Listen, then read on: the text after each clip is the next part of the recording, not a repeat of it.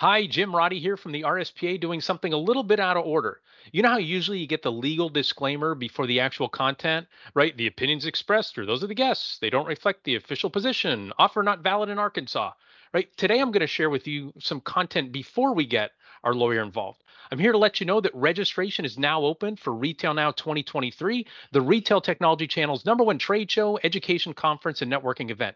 Join RSPA and Retail IT channel leaders live and in person July 30th through August 1st at the Gaylord Palms Resort and Convention Center in Orlando. With an expected 1,500 or more attendees, it's the place for extreme industry connectivity. Across just 48 hours, you meet new partners and new solution providers who can accelerate the success of your business. If you're serious about the Retail IT channel, you have to attend Retail Now 2023. It's where the industry meets. For all the details and to register at discount early bird rates, visit the Retail Now website today at gorspa.org/retail now. That's gorspa.org/retail now. I hope to see you there, and I hope you enjoy this episode with RSPA General Counsel, Attorney Jill Miller.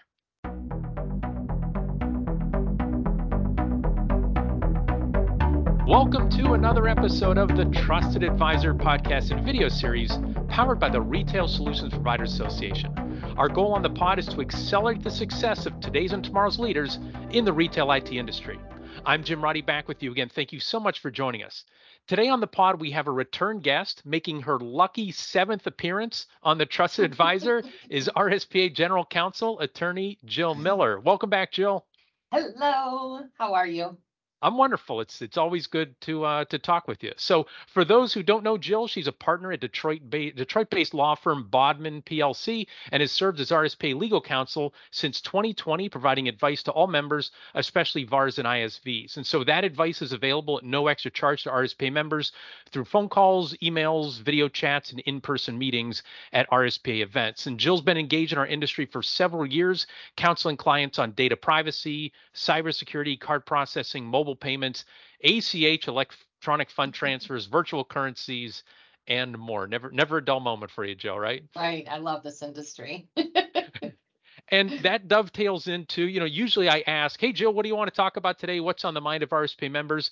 But I already know the answer to that question because it's surcharging and cash discounting. And in fact, recently the RSPA held its ISV Spill the Tea session where ISVs get to talk and we do our post-event survey.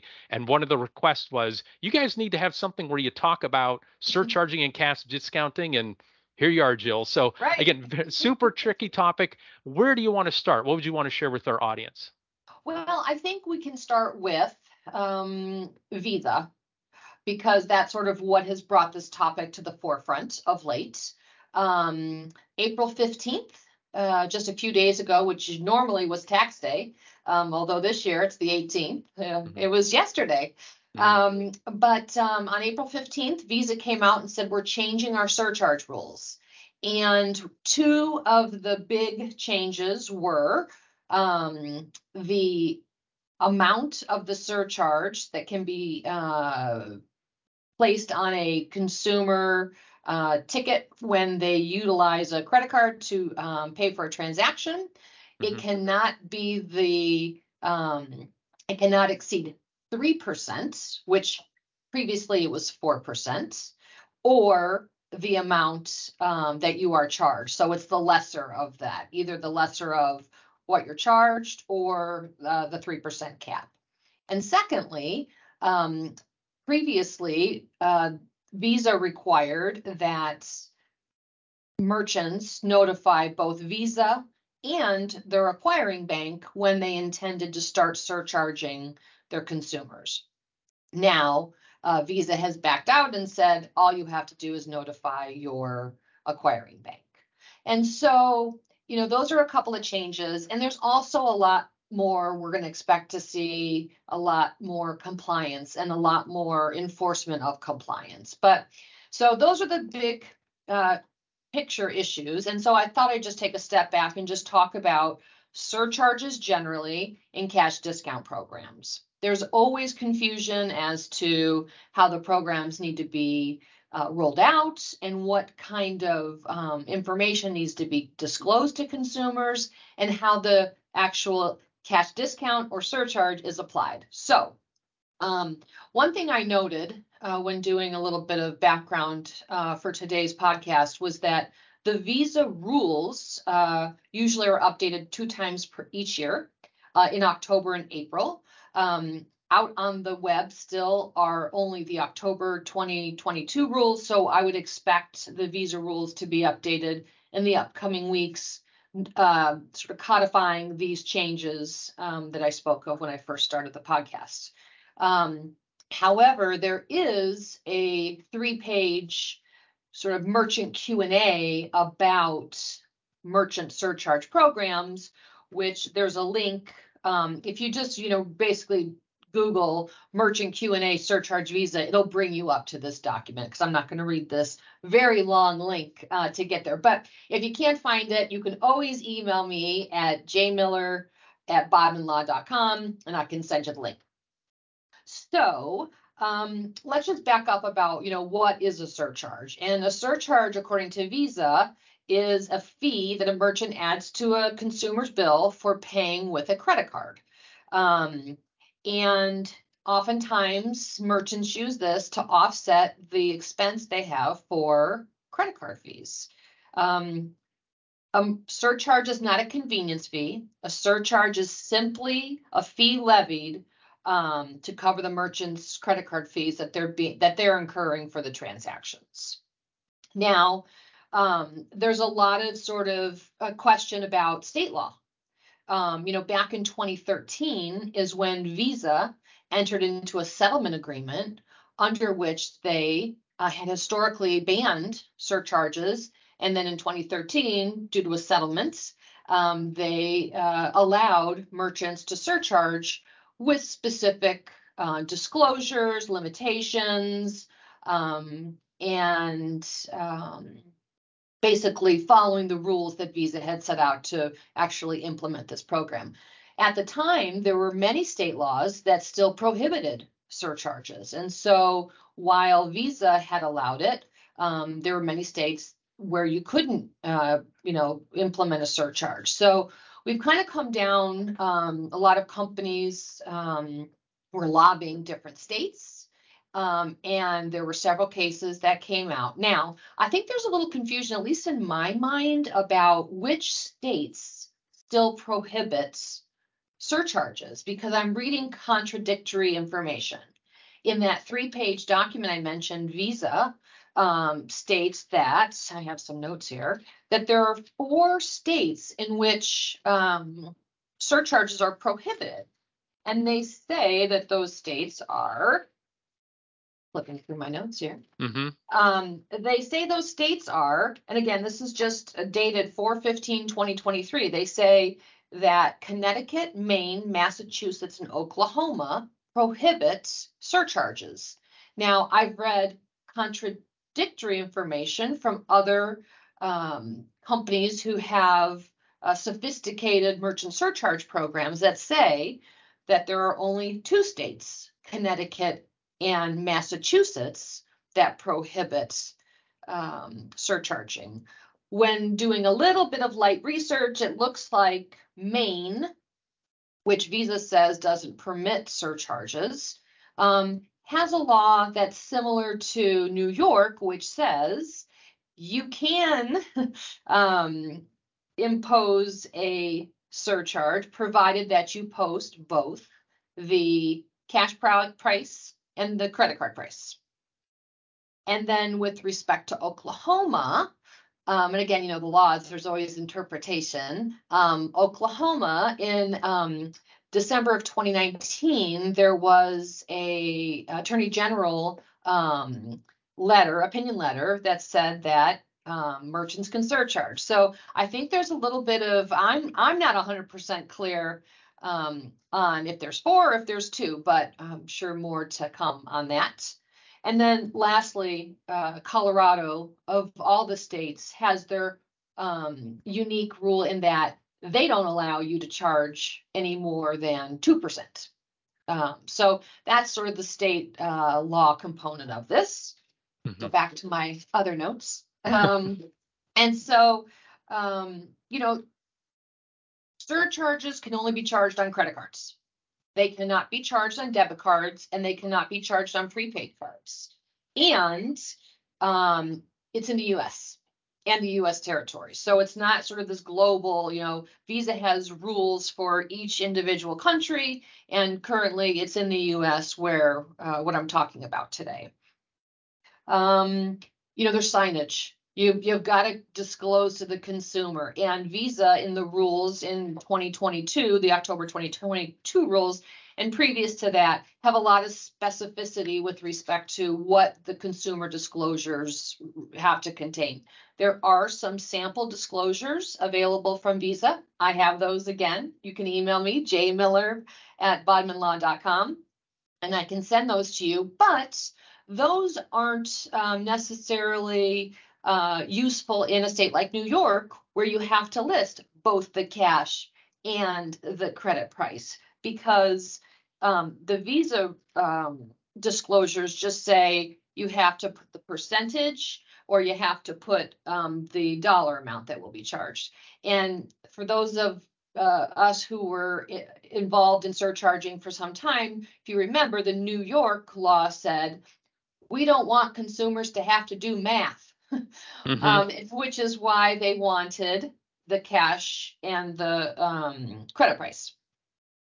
So what's important also is that you have to include if you're doing a surcharge, you have to include the price of the product, one line item, and you have to have a separate line item for the surcharge, and it has to be all on one ticket.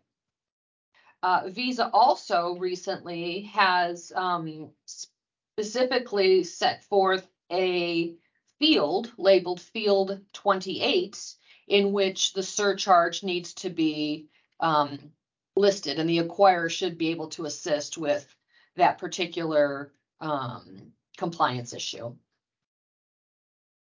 One of the last point I'll make about that Visa 3-page document is this.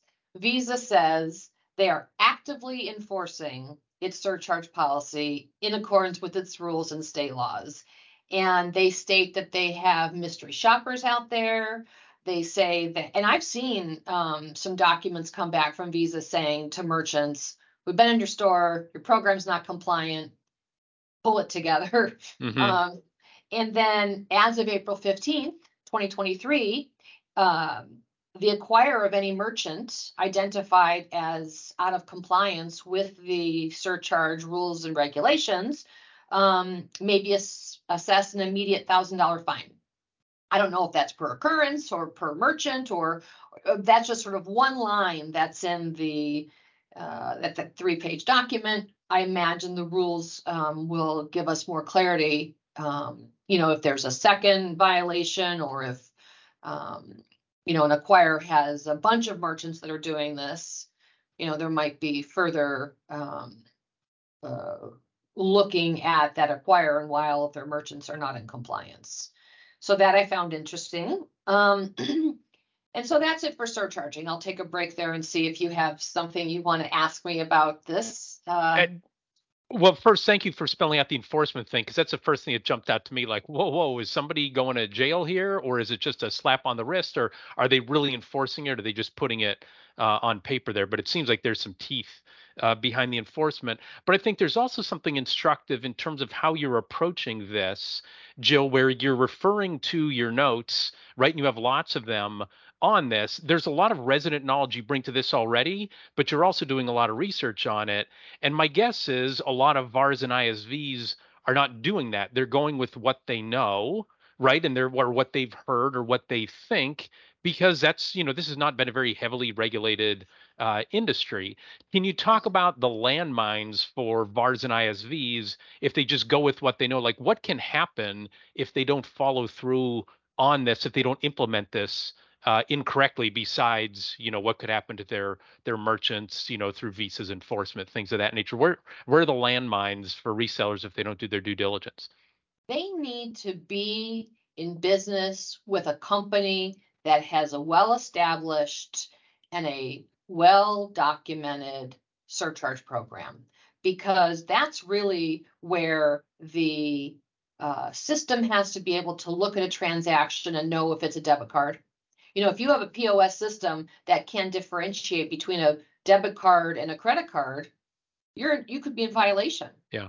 And it doesn't matter if the consumer chooses credit when they're putting in a debit card. It still is prohibited under the rules from assessing a surcharge on a debit card. So you have to be with a partner who is sophisticated and who has been working this program for many years and understands the complexities and the rules related to it. I went out to, and I'm not going to name names, but a couple of highly sophisticated companies. They already had their websites updated to say the 3%. They already had that you only have to notify the acquirer, whereas some other websites that still had the 4%. It still had you have to notify Visa and the acquiring bank. So you really need to be with a company who understands surcharging and isn't playing games. I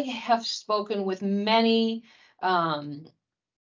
resellers, ISVs, independent sales organizations who say, wait, no, I think we can do this. I think we can. And I say, no, you can't. It's pretty black and white as far as I'm concerned, but that's, the conservative lawyer in me. But I do believe it's black and white. And maybe I'll just, when I delve in next to the cash discount program, I think that will highlight. Before we talk cash discounting, my guess is I'm doing this. It's okay, right? Right. They want you to agree with them as opposed to calling balls and strikes, because there's a lot of money, there's a lot of opportunity here. But again, there are areas you can misstep as well. So talk cash discounting again. So folks know we were just talking about surcharging. It's related to cash discounting, but related but different things. Talk about cash discounting and what your take is, and what you've learned, and what you want to share with VARs and ISVs. Okay, so cash discounting means that there's a posted price, and if you pay with cash, it's going to be less than that. There's this talk about dual pricing. And so I'll just back up one step. There are no laws prohibiting offering a consumer a cash discount on a purchase.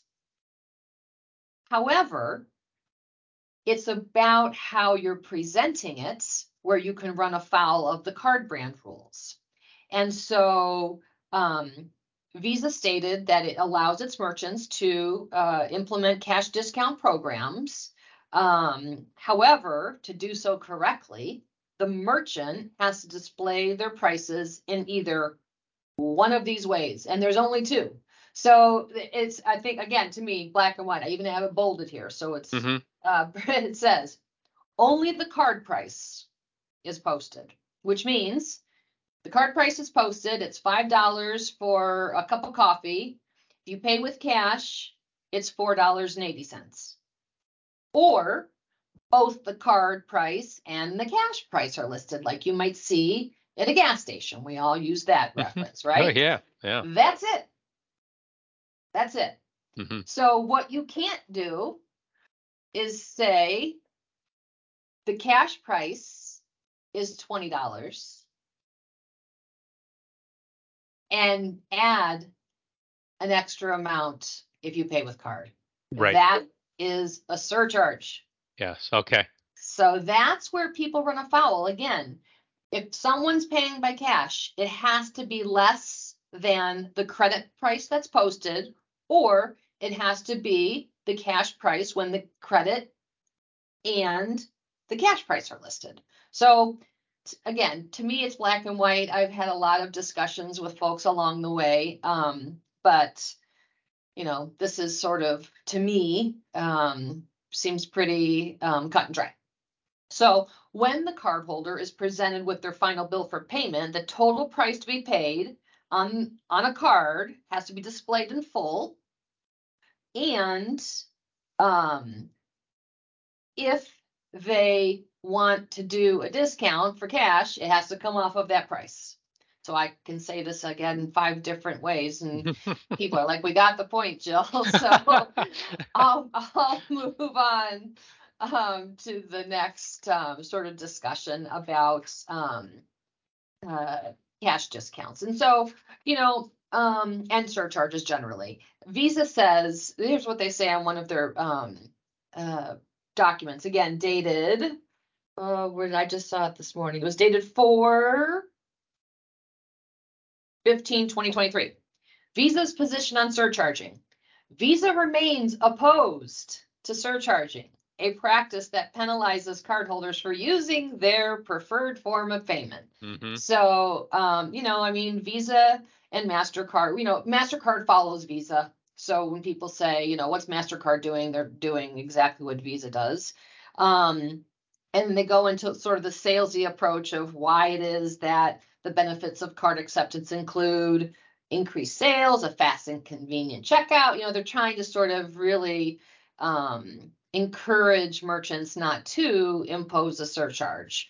I don't know that I've seen them decreasing their prices or any other methods. And maybe that's in a think tank and Visa, they're thinking of other ways to make it more attractive for merchants to accept cards. Let's hope, that we can find some other ways for merchants not to bear the burden of these fees for running their business. And then, I talked a little bit about the consumer disclosure, and I'll just finalize this discussion with this. As soon as the merchant comes into a location, they need to see it.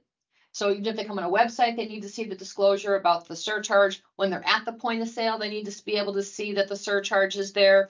There's different font types and things of that nature of what the signs need to look like. And the consumer also has to be able to, once they see that, be able to change their method of payment. And so consumer disclosure necessary, not more than 3%. The lesser of 3% or the cost it actually is to that the merchant incurs for processing card payments, and you have to notify your acquirer that you're going to do this program. And then on the cash discount side, post the credit price, and then you can, if you pay with cash, you'll pay less, or post both the cash price and the credit price. Got it. Thank you for that. And again, there's a ton there. I guess the last word before we take a quick pause and then want to talk about your plan for talking about this at retail now. It seems like for VARs and ISVs, there are some things where they can say, I'm going to do it however I want.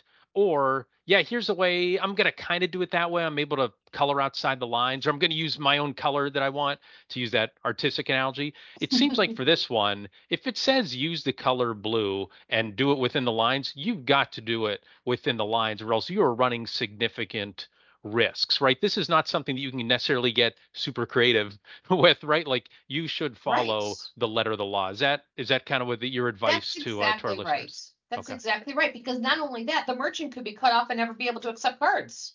Yes. There's fines imposed. I mean, the last thing you want to be is on Visa or MasterCard's radar. And so while there is a lot of money to be made by our clients and by our folks in the industry, you need to do so in a way which is compliant with the card brand rules and the laws. Got it.